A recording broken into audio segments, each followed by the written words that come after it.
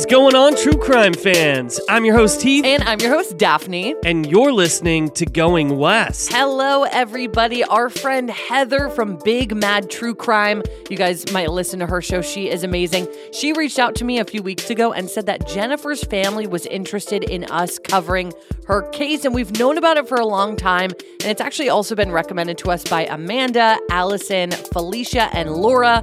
So thank you all so much. And of course, our hearts really go out to Jennifer's family, who have been fighting for answers for years. So for them, please make sure you share Jennifer's story today. And also, I just wanted to mention that I am just getting over being sick, so I may sound a little bit nasally today. But he's gonna do his best. I'm gonna do my best. Apologies in advance. You just being here today is awesome. But as Daphne said, thank you guys so much for listening to this episode, and please make sure that you share. All right, guys, this is episode 293 of Going West, so let's get into it.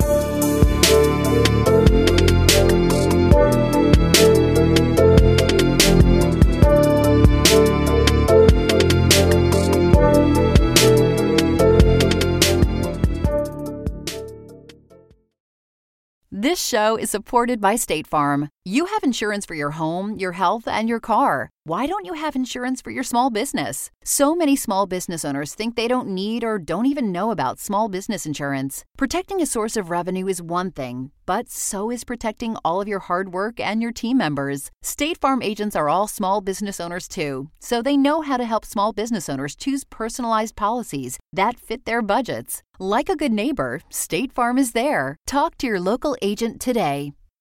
Introducing Bluehost Cloud, ultra-fast WordPress hosting with 100% uptime. Want a website with unmatched power, speed, and control? Of course you do. And now you can have all three with Bluehost Cloud, the new web hosting plan from Bluehost. With 100% uptime and incredibly speedy load times, your WordPress websites will be dependable and lightning fast on a global scale. Plus, your sites can handle even the biggest traffic spikes without going down or lagging. And with Bluehost Cloud, you get 24/7 WordPress priority support, meaning you're connected to WordPress experts anytime you need them.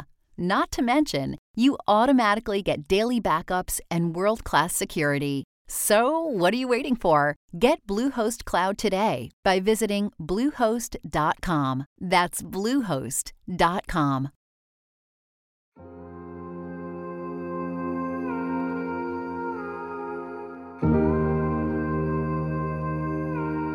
She is our flesh and blood.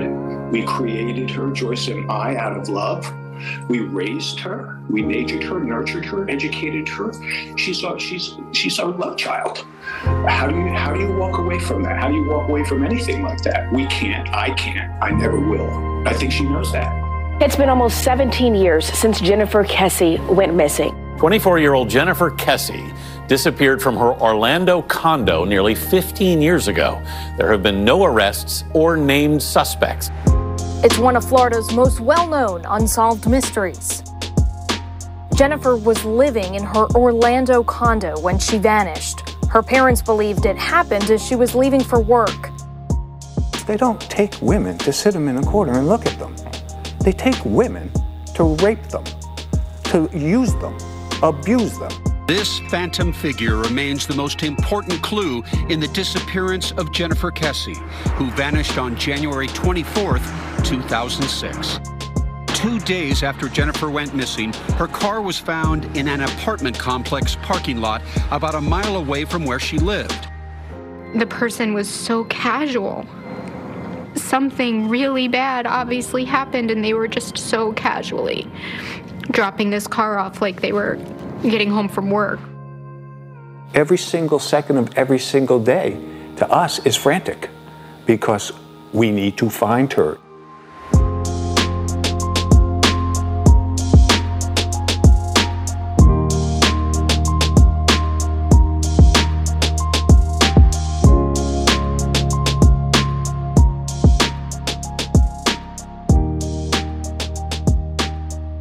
Jennifer Joyce Kesse, also known as Jen, was born on May 20th, 1981 in New Jersey to parents Joyce and Drew Kesse.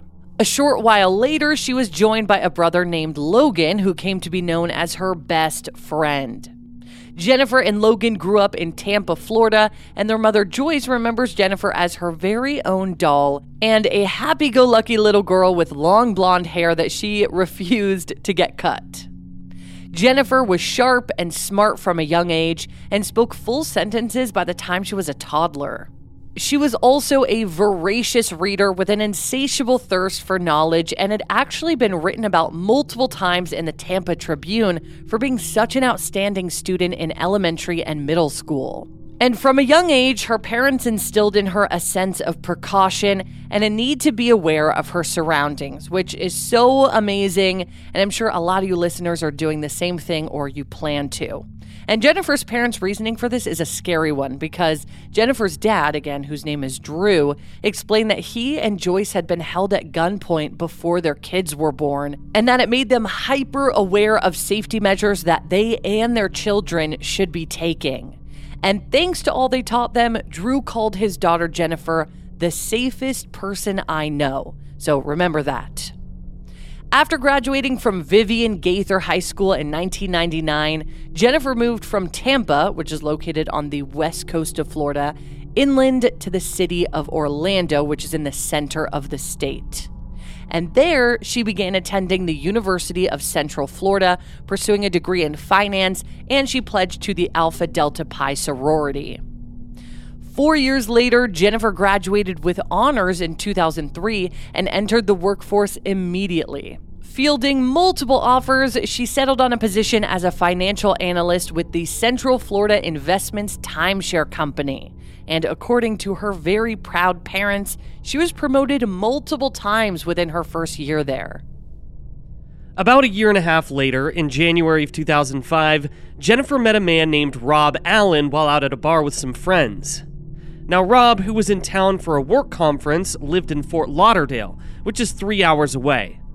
But the two couldn't deny their connection, and they began dating, despite not living in the same city. Rob called her striking and beautiful, and they just really seemed to hit it off. At just 23, Jennifer's personal and professional lives were excelling, and she had even just purchased a condo for herself. That's amazing at 23. Yeah, no kidding. So Jennifer bought and moved into a condo in the Mosaic at Millennia apartment complex, which is just steps down the street from the Millennia Mall. And that's something that her father Drew remembers as being a selling point because Jennifer just loved to shop. In January of 2006, Jennifer and her boyfriend Rob were celebrating a year of being together, and despite the distance, their relationship continued to strengthen. The pair spoke daily on the phone and spent most weekends together, either at Rob's place in Fort Lauderdale or Jennifer's in Orlando, or meeting somewhere else for a weekend getaway. The third week in January, the couple escaped to the beautiful St. Croix, which is one of the U.S. Virgin Islands situated in the Caribbean, someplace that I would love to go. Let's do it. Yeah. So after a lovely long weekend on the beach, the two returned to Fort Lauderdale, where 24-year-old Jennifer stayed the evening of Sunday, January 22nd, 2006. But she drove back to Orlando the very next morning and went straight to work. That evening, so the evening of January 23rd, 2006, exhausted after a busy few days of travel, she headed home to eat dinner and settle back into her schedule for the week. She spoke to both her childhood best friend Lauren and her family on the phone before putting in her nightly call to Rob. And on this call, they told each other that they loved and missed each other and that they would see each other very soon. The following morning, which was the morning of Tuesday, January 24th, 2006, Jennifer failed to show up for work. Now, she generally left her home between 7:30 and 7:45 a.m. and worked in Ocoee, which is only about 20 minutes away from her home, so she had a short commute. When she missed a scheduled 11:30 a.m. meeting, so hours after she was supposed to be at work, her boss, just knowing Jennifer's very punctual and responsible nature, grew concerned by her lack of attendance, and she called her parents to alert them. Joyce and Drew were shocked because Jennifer rarely, if ever, missed work, and she would never have declined to let her boss know if she was running late or just calling out for the day. However, alarmingly, their calls were going directly to voicemail. So Jennifer's parents got in touch with Rob, wondering if he had spoken to her or if perhaps she had gone back to his house. But Rob hadn't heard from her either. In fact, the couple usually spoke on the phone or at least texted each other when they were on their way to work each morning. But that particular morning, Rob hadn't heard from Jennifer and his calls and texts had gone unanswered, with the last time they spoke being the call before bed the night before. So assuming she was just busy catching up from work that she had missed while they were on vacation, he didn't think anything of it until her parents called him. But both he and her parents knew that there was cause for alarm when the normally responsible Jennifer was missing their calls. And not only that, but they were going directly to voicemail. And it was extra difficult that her parents lived just under 2 hours away by car, and her boyfriend lived about 3 hours away by car. So none of them could just pop over and check on her, which just must have made the whole situation that much more stressful. Yeah, completely agree.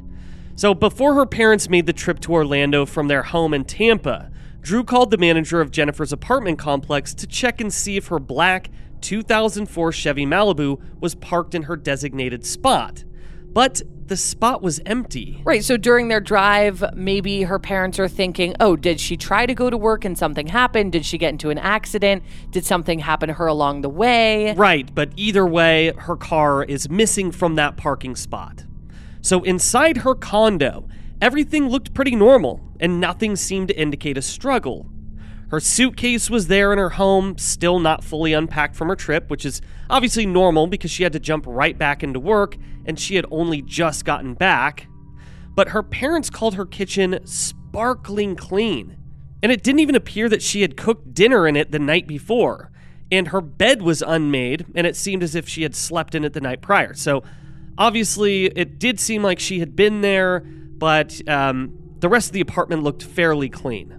Some clothing was also laid out as if she had been deciding on what to wear to work that morning, and her towel was still wet from the shower.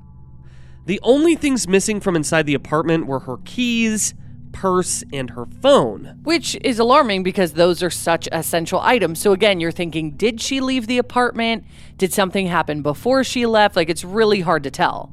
But I mean, the fact that the clothing that she was planning on wearing to work was laid out, that's the most alarming part to me, because you would think that those wouldn't be laid out if she was wearing them. Unless there was another outfit that she decided to wear instead of those. Yeah, I suppose. I totally agree with what you're saying. But you know what I'm saying. Yeah, of course. Totally. It's hard to discern what exactly is going on and when she left her apartment that morning. Exactly.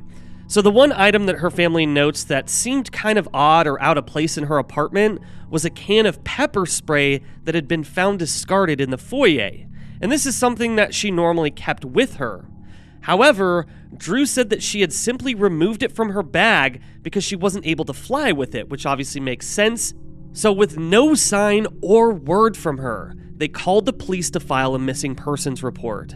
But seeing the state of Jennifer's apartment, the lack of disarray or appearance of a struggle, and knowing that she had taken her keys, or somebody else had taken her keys, honestly, as well as her purse, her cell phone, and her car, the police suggested that she had just taken off temporarily and intentionally, and that she would be back. And in the words of Jennifer's dad, the officer said, quote, "She had a fight with her boyfriend, she'll be back." Which is just... it feels like a slap in the face when you say that right off the bat.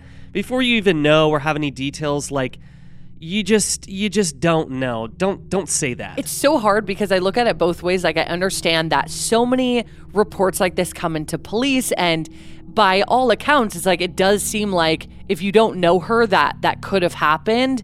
But it does feel really horrible when police don't even want to really look into it to make sure that's the case, especially because sometimes, and in this case, it's not the case. Yeah, it just feels like it might be downplaying the situation a little. Well, and her parents obviously knew better, so they were forced to take matters into their own hands. And knowing that time was of the essence, which is why it's more frustrating that police aren't getting involved right away, because, right now it's just hours after they suspected that Jennifer had disappeared, her parents composed and printed a missing flyer. And thus, Her friends and family gathered at the intersection that she would pass through on her way to and from work, holding up posters and handing out flyers. Like, they did that just within hours. So they knew that something was not right. Amazing that they jumped on that so quickly. Fully agree. But as the hours passed, both her family and law enforcement were becoming suspicious that she might have been met with foul play. Because the more they came to know about Jennifer's condo complex, the more it seemed like a breeding ground for an abduction. Mosaic at Millennia, again where Jennifer lived, was transitioning into a complex of owned condos from a complex of rented apartments. So more than half the units in her building were unoccupied as they transitioned, and construction crews remodeled the apartments to prep them for sale. So police didn't search every unit because some were still occupied by renters, though they were able to eventually search empty ones.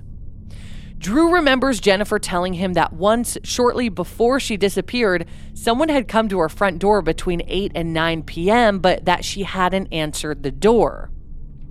Jennifer had also relayed to her dad, Drew, that one of her neighbors had stopped by to introduce himself, but in Drew's words, quote, she was a little skeptical of everyone at this point because it was all new, and Jen approached everything and everyone with caution.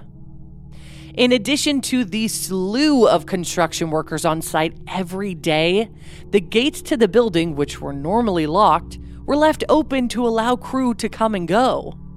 There were also no security cameras surrounding the building, and actually, frustratingly, they were installed 2 weeks after Jennifer disappeared. It's just horrible timing. Horrible timing. So 2 days passed with no sign of her, but on Thursday, January 26th, 2006, someone reported a tip that they saw her car at a nearby apartment complex. And again, she drove a black 2004 Chevy Malibu. And it's honestly surprising to me that this tip came in so quickly, considering she drove like a very unassuming car that just didn't stand out at all. Yeah, it seemed like probably at that time in Florida, there was probably many black Chevy Malibus driving around. Yeah, so within 2 days, the fact that somebody spotted her car is like just a shock to me. But they did. So just 1.1 miles or 1.7 kilometers east of Jennifer's condo, or about a 4-minute drive, her Chevy Malibu was recovered from the Huntington on Green apartment complex.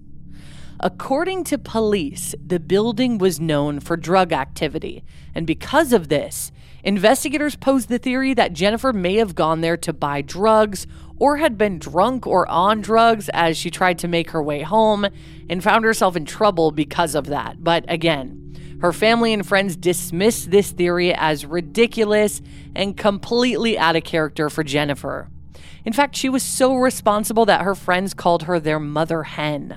So detectives, who were now convinced that there was in fact foul play involved, combed the vehicle for any sign of her. They also called in Jennifer's boyfriend Rob to be at the scene when they opened the trunk, attempting to kind of gauge his reaction to see if he expected them to find her body or not. I mean, I guess that's kind of a smart move on their part. They're trying to gauge his reactions to different things and scenarios regarding her disappearance.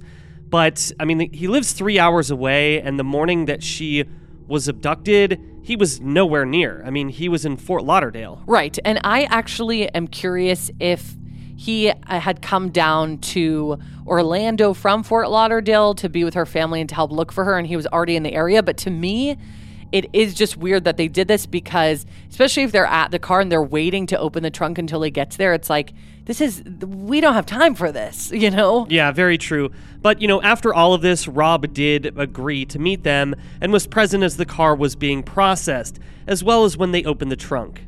But alas, the trunk was empty.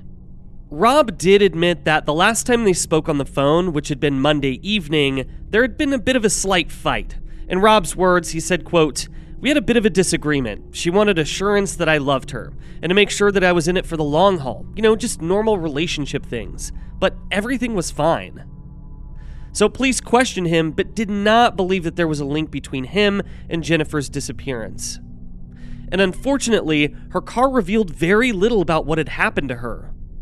Curiously, there were valuables left in the car, including a DVD player that was found on the back seat. So it appeared that, robbery wasn't a motive in that scenario.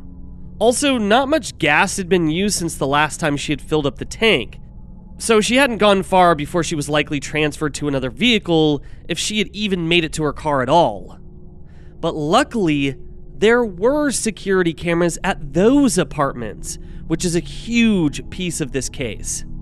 And with the viewing of them, finally, detectives had their first concrete lead. On the cameras, it appears that someone who is not Jennifer pulls the car into a parking spot and exits the vehicle. But the footage was so grainy that they were unable to decipher who the driver of the vehicle actually was. Another security camera on the property captured the driver walking away from the parking lot and apartment building. But because it only captured a still every 3 seconds, the person was mostly shielded by the slats in the black metal fence as they left.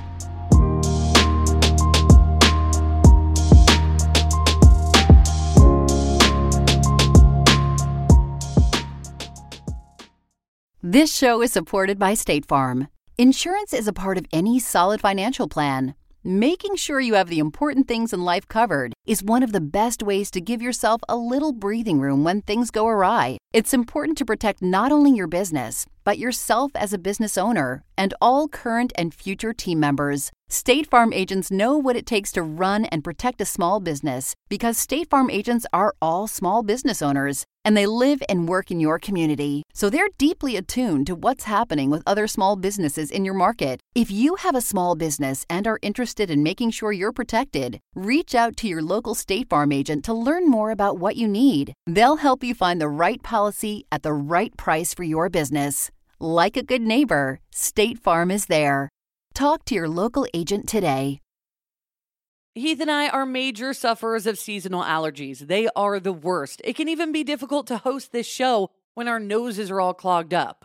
We have tried brand after brand, but luckily, for those of us who live with symptoms of allergies, we can live Claritin Clear with Claritin D. And big shout out to Claritin for supporting this show and providing us with samples. Designed for serious allergy sufferers, Claritin D has 2 powerful ingredients in just 1 pill that relieve your allergy symptoms and decongest your nose so that you can breathe better. I feel like I sneeze all day long. I always have an itchy face, but now I can actually go outside in the grass and not have a sneeze attack or be stuffed up thanks to Claritin D. Are you ready to live as if you don't have allergies? It's time to live Claritin Clear. Fast and powerful relief is just a quick trip away. Find Claritin D at the pharmacy counter. Ask for Claritin D at your local pharmacy counter. You don't even need a prescription. Go to Claritin.com right now for a discount so that you can live Claritin Clear. Use as directed. We know you guys love a good mystery, especially one with twists and turns. Am I right? This is why you guys are going to love June's Journey. Step into the role of June Parker while she tries to uncover the mystery of her sister's murder in the roaring 1920s. In this hidden object mystery game, put your detective skills to the test. While you're on this quest to uncover a scandalous hidden family secret, you can customize your very own luxurious estate island and let your imagination run wild. Daphne and I actually love to play this game together because you can chat with and play with or against other players by joining a detective club. You'll even get the chance to play in a detective league to put your skills to the test. It is truly so much fun. You guys are going to love it. So what do you think? Can you crack the case? Download June's Journey for free today on iOS and Android. Sometimes Daphne and I are doing research for Going West, and we subscribe to different newspapers from all around the country, and then we forget to unsubscribe. But that's exactly why we love Rocket Money.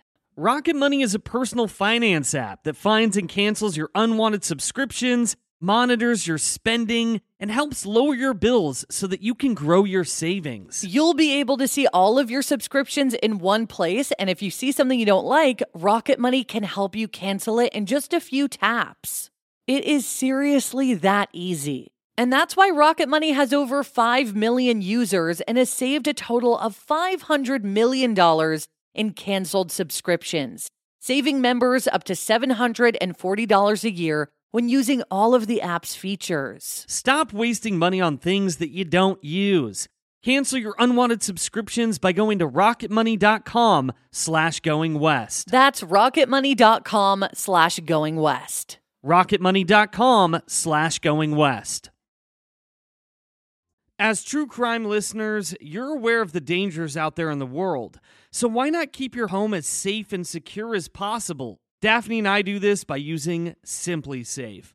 For award-winning security and peace of mind wherever your summer plans take you. When we get ready for our summer trips this year, I will feel so much better about leaving the house knowing that Simply Safe has our back, just freeing me from my constant anxieties. And also, something I love is that their system blankets your entire home in protection, from break-ins to fires to floods. And with indoor and outdoor cameras to choose from, you will feel safe any time of day or night. And Simply Safe is backed by 24/7 professional monitoring agents to help stop crimes in real time. Which is part of why they were named the best home security system of 2024. Simply Safe has given us and so many listeners real peace of mind, and we want you to have it too. Right now, get 20% off of any new Simply Safe system with Fast Protect monitoring at simplysafe.com/goingwest. There's no safe like Simply Safe.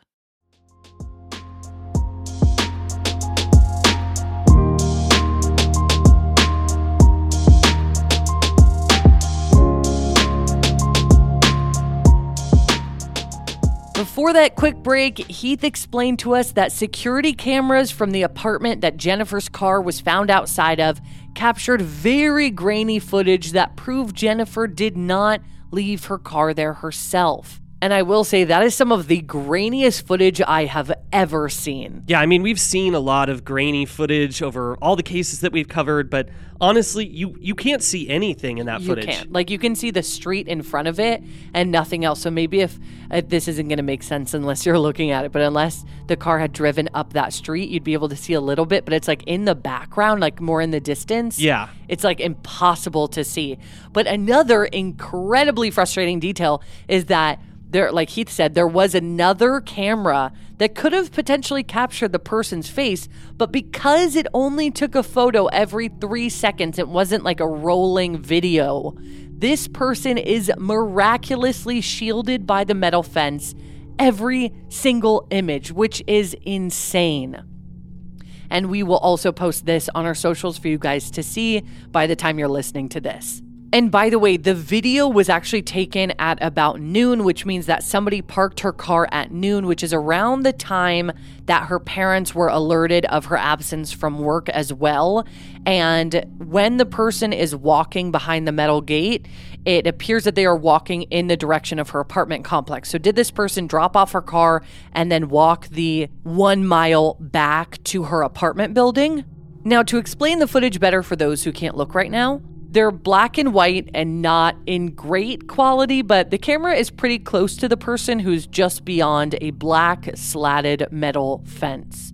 And while the person appeared to be a man, authorities could not definitively determine whether, in fact, it was a man or a woman.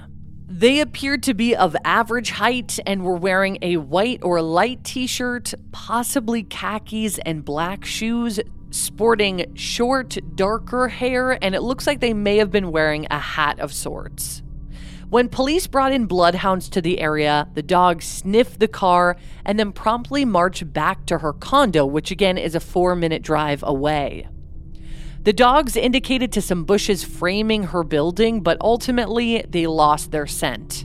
And Jennifer's father, Drew, also noted that these were scent dogs, not cadaver dogs, which are trained in identifying decay.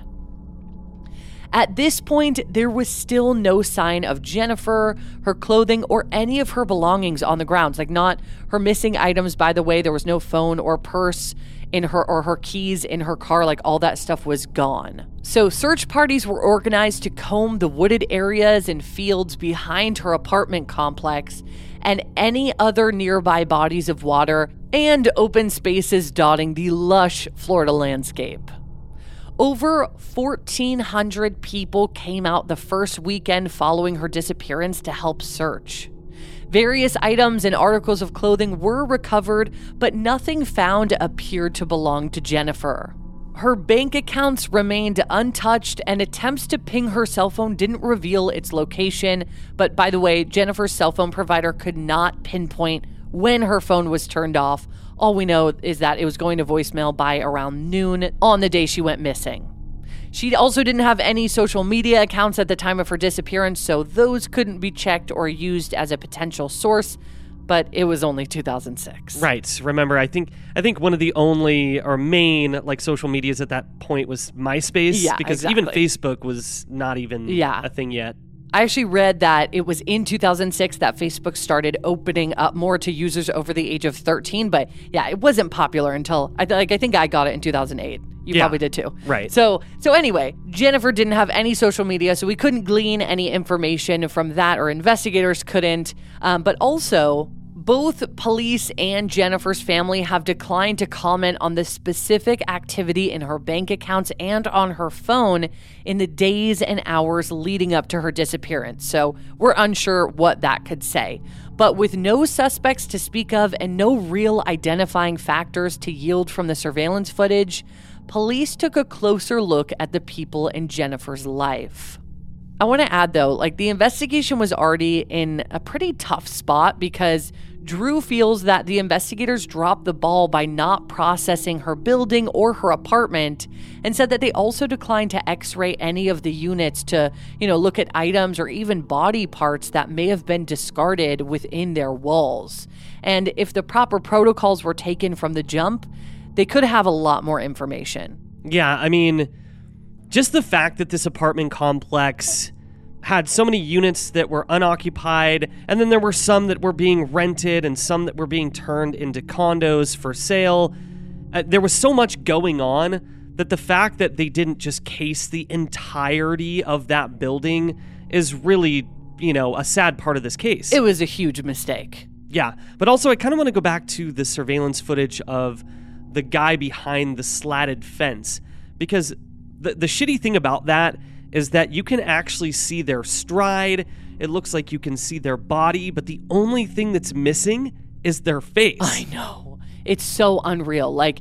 The fact that you can see these other parts, again, not to really discern much, but I'm sure they could figure out their exact height based on where they're standing and the size of the fence. But yeah, it's just the face is blocked out in every single image. And imagine if that had not been one of those cameras that takes, snaps photos, but instead is just a rolling video. Right. Would have changed a lot, probably. I think so too.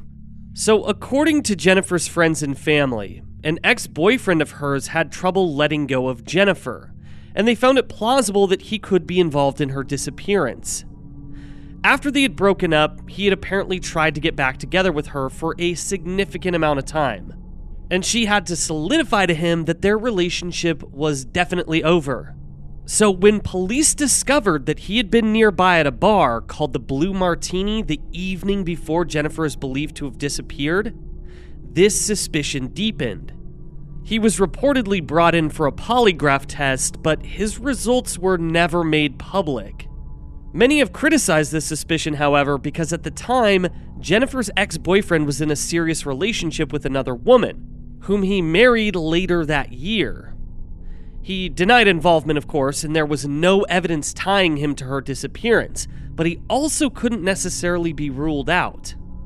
Now, regarding her work life, Jennifer's coworkers did not report that she had been acting strangely in the days and weeks leading up to her disappearance, but they do remember that she may have been engulfed in a little bit of workplace drama with a married coworker who had his eye on Jennifer.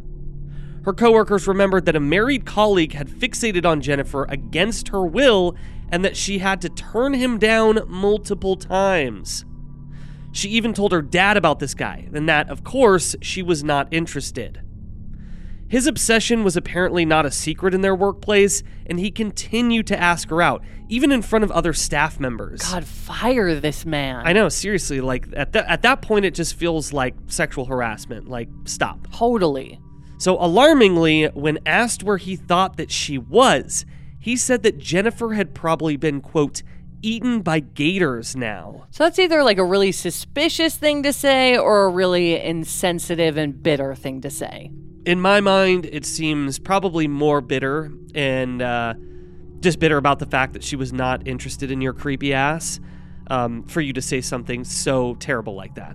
But get this. The man also happened to have been late to work on the morning that Jennifer disappeared.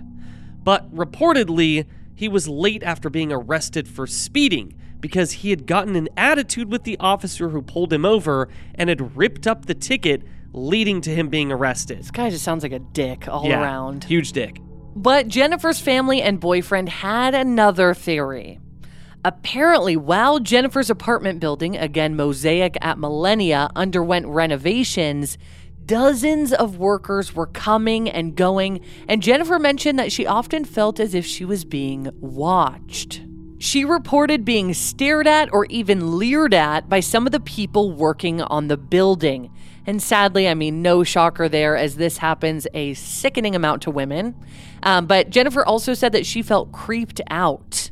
And sometimes the maintenance staff would need access inside her condo, and Drew remembered that Jennifer was always incredibly cautious when they did, of course, never allowing them to be inside her home by themselves. Like, she would wait in the doorway while they worked and would always stay on the phone with someone until they had left and the door was locked behind her.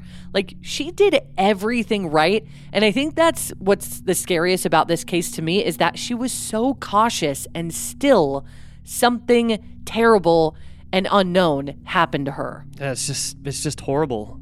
Well, according to some of the employees of the building, the last time they were working on her unit, Jennifer had left while they were still inside. But Drew disputes this claim, saying that he was the one on the phone with her while they were there, and that, as always, she waited to leave until they had vacated the unit. But something else weird about her apartment is that Jennifer's family later discovered that her locks were never changed from when she moved in and the previous tenant moved out. This just seems like something you always do. This apartment building is stupid as hell. So when the previous tenant who rented the property moved out, the unit was remodeled and then purchased by Jennifer, but the keys remained the same. And actually, other tenants complained about the same issue. Drew explains on the family's GoFundMe page, quote, "We found a few weeks after Jennifer was taken that a complete set of keys for the complex was stolen. We have also been made aware of at least 5 women in the complex who have had someone enter their property unauthorized and unannounced while in the condo themselves. I also personally viewed a key-making machine in the maintenance office with a full box of uncut keys next to it. I questioned why it would not be secured, and the staff looked at me like I was crazy. So many people had access to making a key on location. Again, we found this out after Jennifer was taken." I mean, just the fact that this apartment complex doesn't appear to have their shit together, like, they're allowing people to go into people's condos and apartments unauthorized.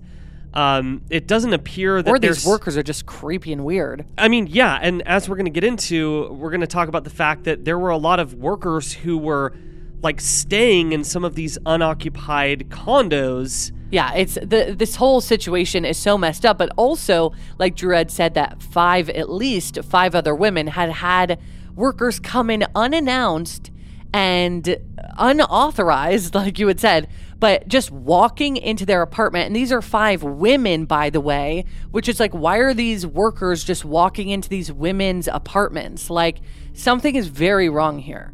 Well, when you think about apartment complexes in general, you think about the fact that there are many different people from all walks of life living in one specific building. And the property management is responsible for keeping these people safe, thus, putting rules together Changing locks when somebody moves out and another person moves in. So true. Securing the office, making sure security cameras are set up around the property. But it doesn't appear that they did any of these things. Well, this conversation is very reminiscent of a case that we covered, was that like a year and a half ago? Mia Marcano. Yes. We talked about this earlier. I remember we couldn't figure out whose case that was. It just came to me, Mia Marcano, because in her case, a maintenance worker had entered her apartment unauthorized, and she was murdered. So it's really terrifying, and this is not okay at all that this is happening multiple times in this building. Yeah, they should be held responsible. Exactly, and that's the other part of it, is that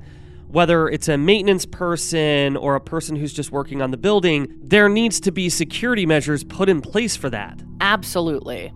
And notably, the landscapers at the building wore outfits similar to what the person spotted on the security camera appeared to be wearing, which is, again, those khaki pants, white shirt, and the black shoes.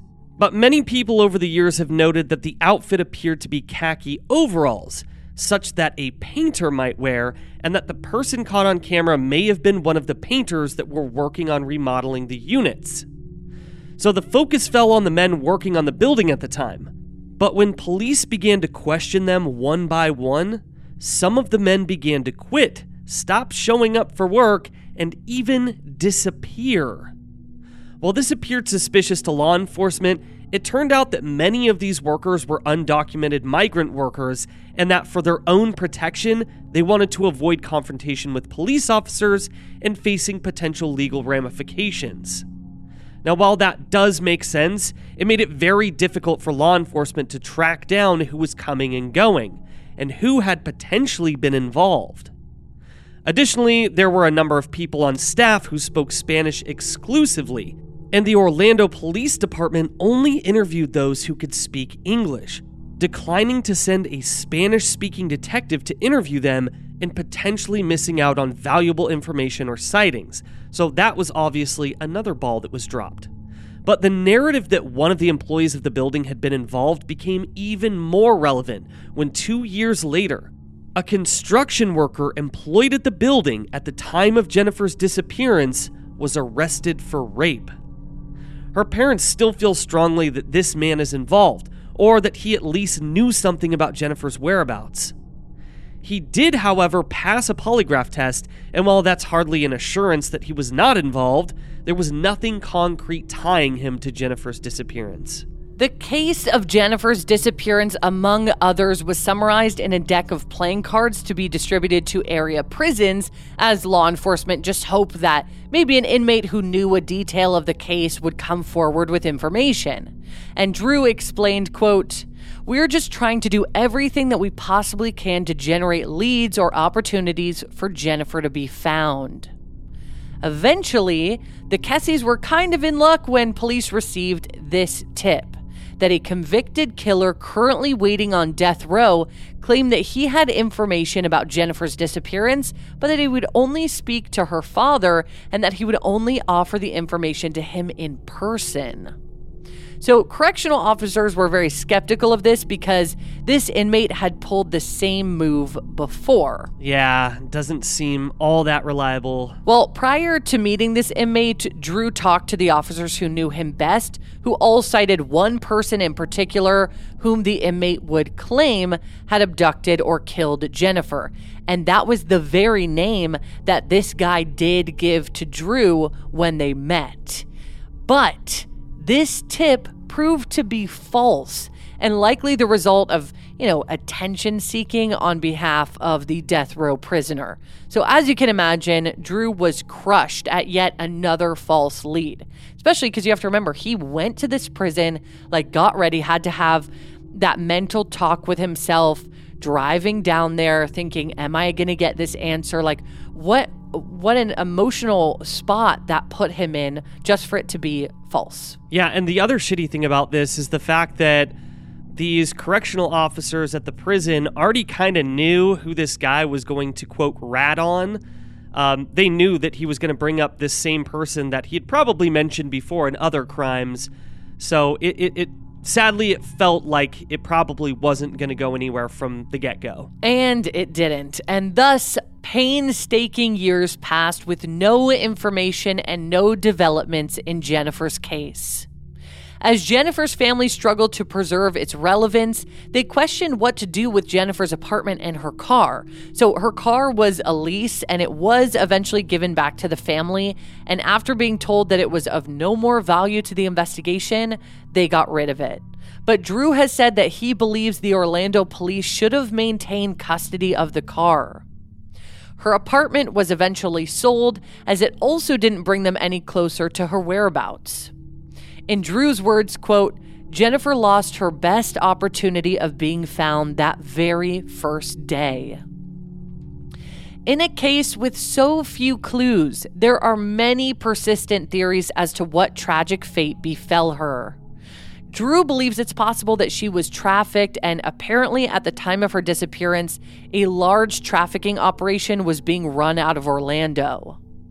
Another of the more convincing theories is that of the mysterious white pickup truck. So 13 years after Jennifer was last seen, this was in 2019, a tip came in from a woman who had spotted a man in a white pickup truck dumping what looked like a rolled up carpet into a small lake near Jennifer's apartment. And she claimed that this had happened 13 years earlier, around the time that Jennifer had gone missing.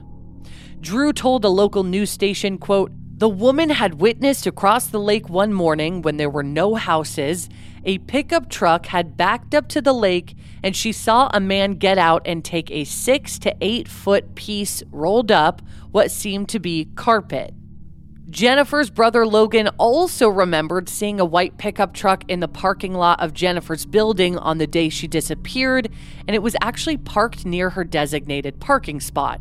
Now, this is, a white pickup truck isn't like a rare thing, especially when there's all this work being done on the building, but it is interesting that her brother happened to notice this and that it was near her spot. And also that this woman noticed someone throwing a rolled up carpet into a lake. And then didn't come forward about it for 13 years. But this lake was searched meticulously, and there was no sign of her or the carpet. But again, this is so much time has passed.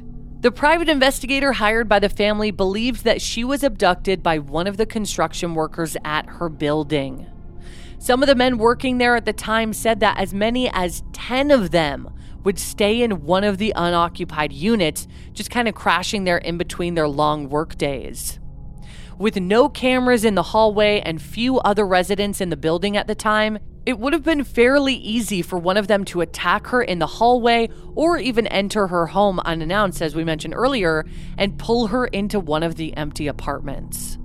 Yeah, to me, this seems like the most plausible theory because it just feels like the opportunity is there.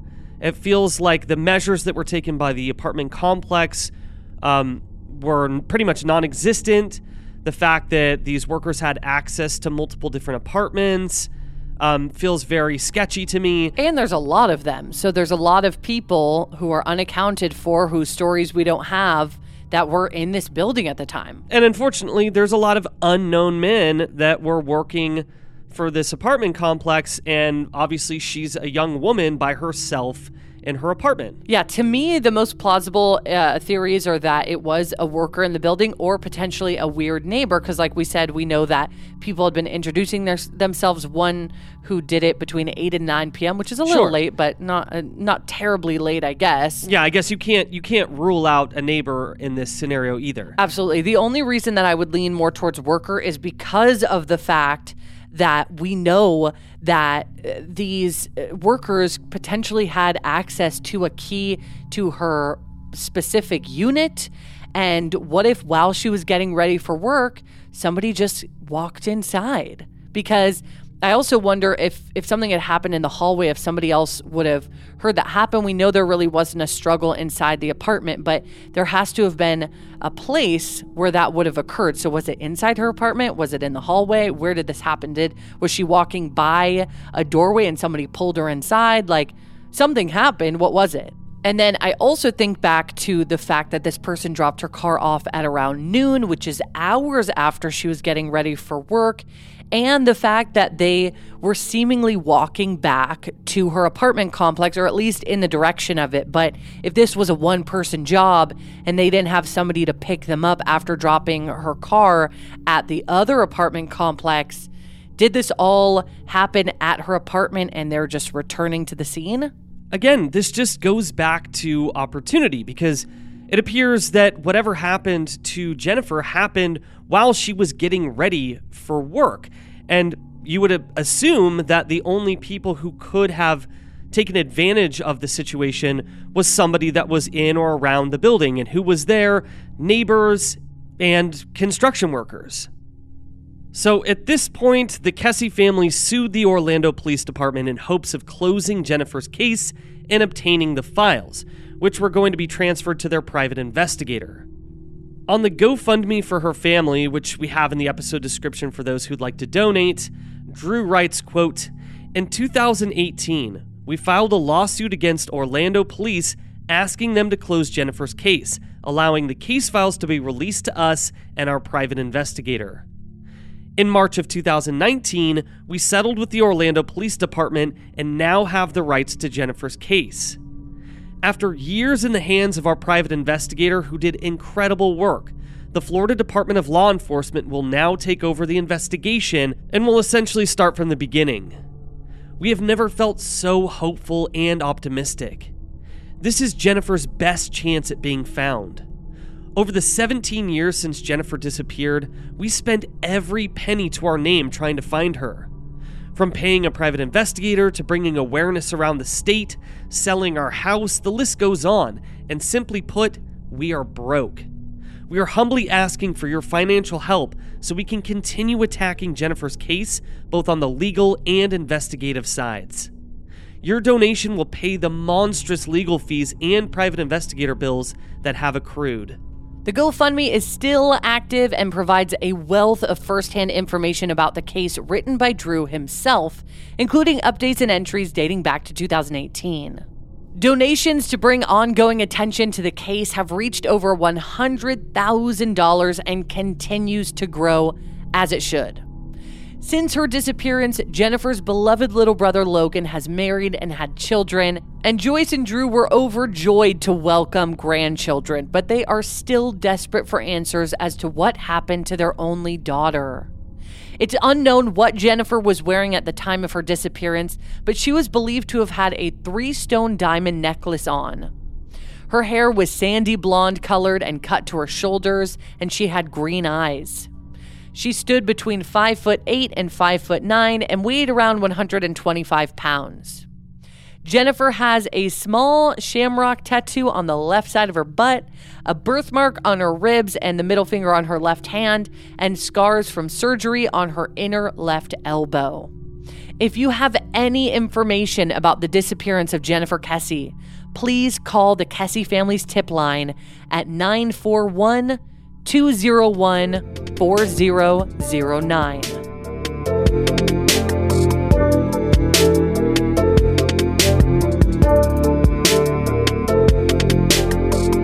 Thank you so much, everybody, for listening to this episode of Going West. Yes, thank you guys so much for listening to this episode, and on Friday we'll have an all-new case for you guys to dive into. This is truly just such a crazy case. I still can never get over the fact that there is surveillance footage, but that we just cannot tell almost anything from it. At least it exists, but the fact that there are still no answers in this case, and the fact that she seemingly just vanished. Like there's barely any evidence of anything happening. Yeah, the other really frustrating part is that, it doesn't appear that they had any touch DNA evidence. Well, they didn't process her apartment, which is what's so annoying. Yeah, or her car, which you would assume that if somebody was driving her car that was caught on the surveillance footage getting out of her car, that there would be touch DNA on the steering wheel. Yes. You know what I'm saying? So it just appears that so much was botched in this investigation, and I just really feel for Jennifer's family. So please share and make sure that we get her story out there, because you never know who has information and who could break this case open. Especially now that it's been over 15 years, we don't want this case to fade out of the light. So please, like Keith said, share, do it for her family, talk about it with a friend. And thank you guys so much for tuning in. We'll see you again in a few days. All right, guys. So for everybody out there in the world, don't be a stranger.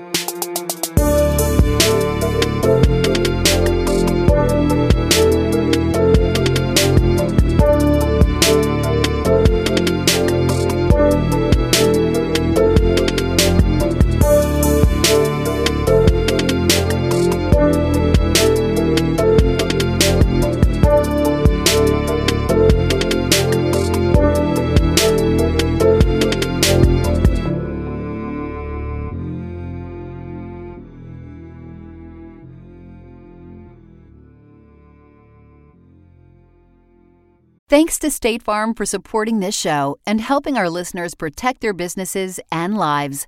Like a good neighbor, State Farm is there. Talk to your local agent today.